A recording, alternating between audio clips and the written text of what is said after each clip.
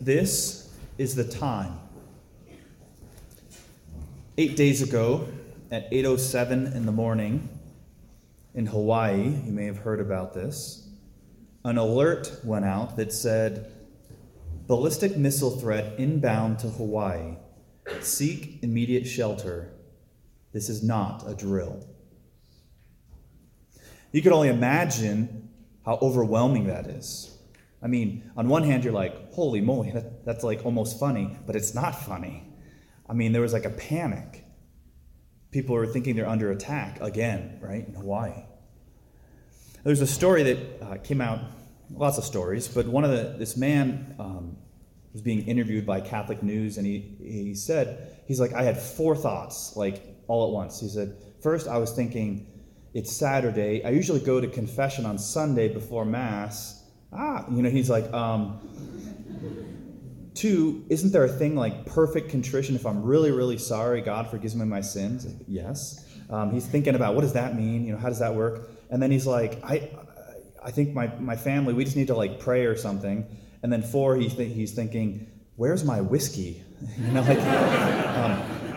So in this panic, he's like, So he runs outside to his neighbors because he has elderly neighbors. And he's like, are they okay? What do they need? Can I do anything?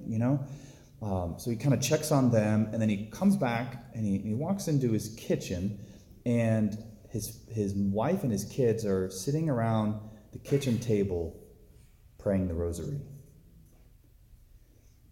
And he said the next day he goes to Mass, last Sunday, and he said the confession line was out the door. He said there were no seats in the church. Every pew was filled. And he said, now I know where my whiskey is.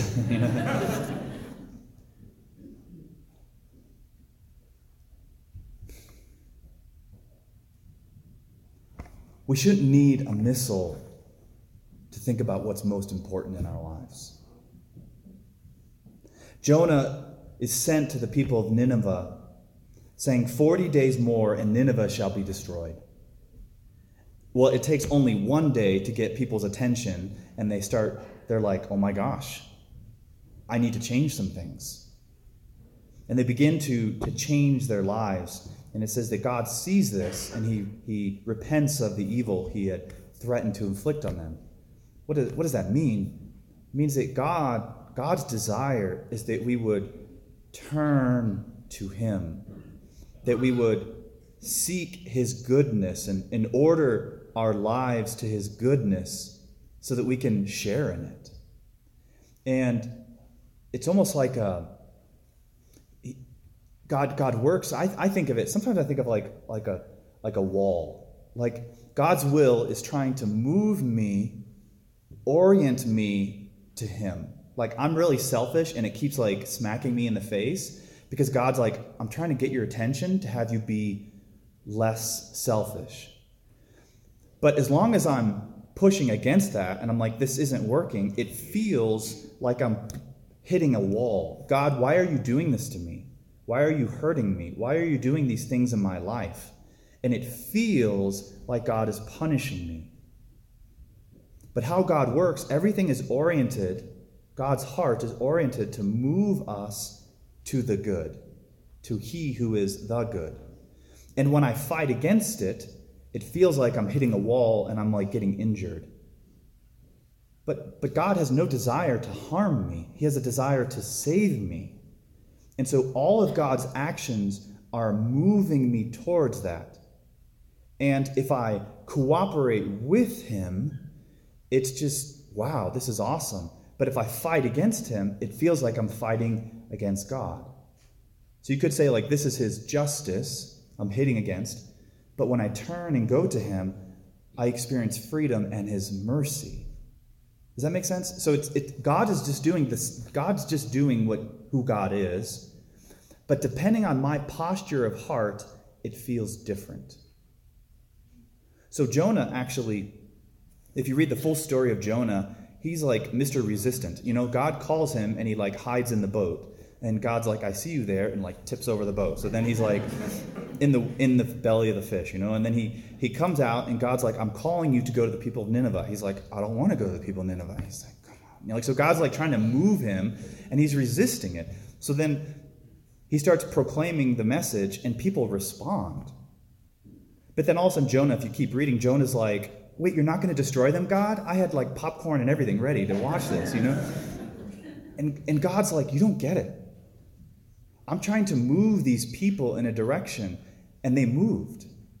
But you are being obstinate. You are being resistant to the change I'm trying to invite you to do. I'm inviting you to follow me, and you're saying no. And you're free to say no, but when I say no to the will of God, it feels like I'm hitting a wall. And what I found in my own life is that when I feel like I'm hitting a wall, I take a step back and I go, hold on a second. What is God trying to tell me? Maybe this isn't his will.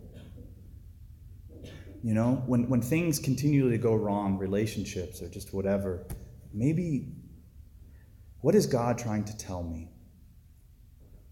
And how can I, by his grace, say, all right, God, and this is the answer, is God, all right, you lead me. We see this clearly in the gospel when Jesus says, we're told right away that he's coming, proclaiming the gospel of God, to repent, which means to turn and believe in the gospel. And he goes to Simon and Andrew and James and John, and he calls them, come after me. And it says they abandon their nets. With James and John, it says they leave their father in the boat. Like their dad's still out there, and they're like, Jesus is calling now, and we're going to go now. There's a responsiveness. Like, why would I do anything else?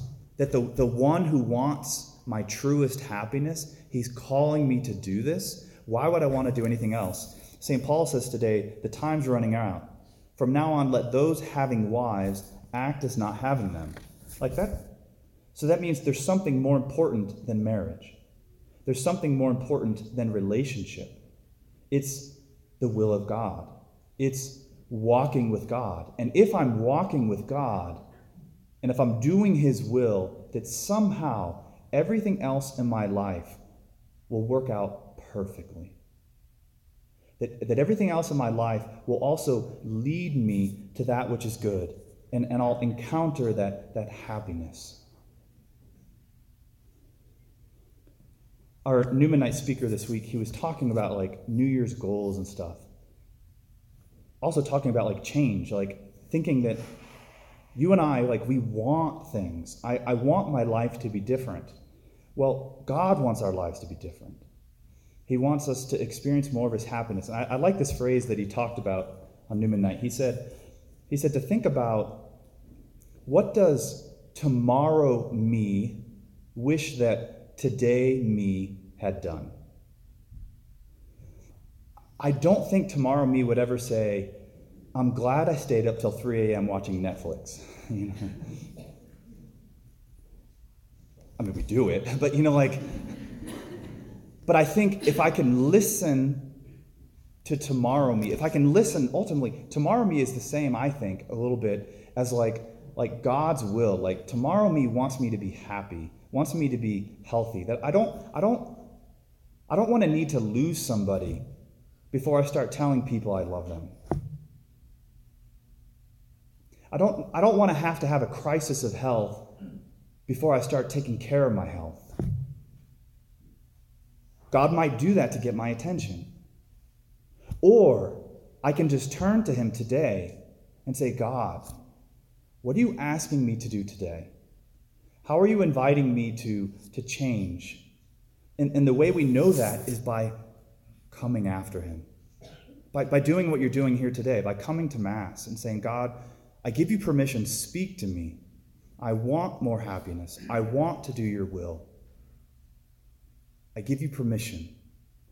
And then we see that, we recognize in that moment that, tomorrow, if we wait till tomorrow to make a change, it actually never comes. And that what God, who is a God of the present, I am who am, he gives us today. That he says, the time to come to me is today. The time to make a change is today. If I'm going to pray, it's not I'll start tomorrow, it's today. that the time that matters most in our lives, the most important moment of our lives, is right now.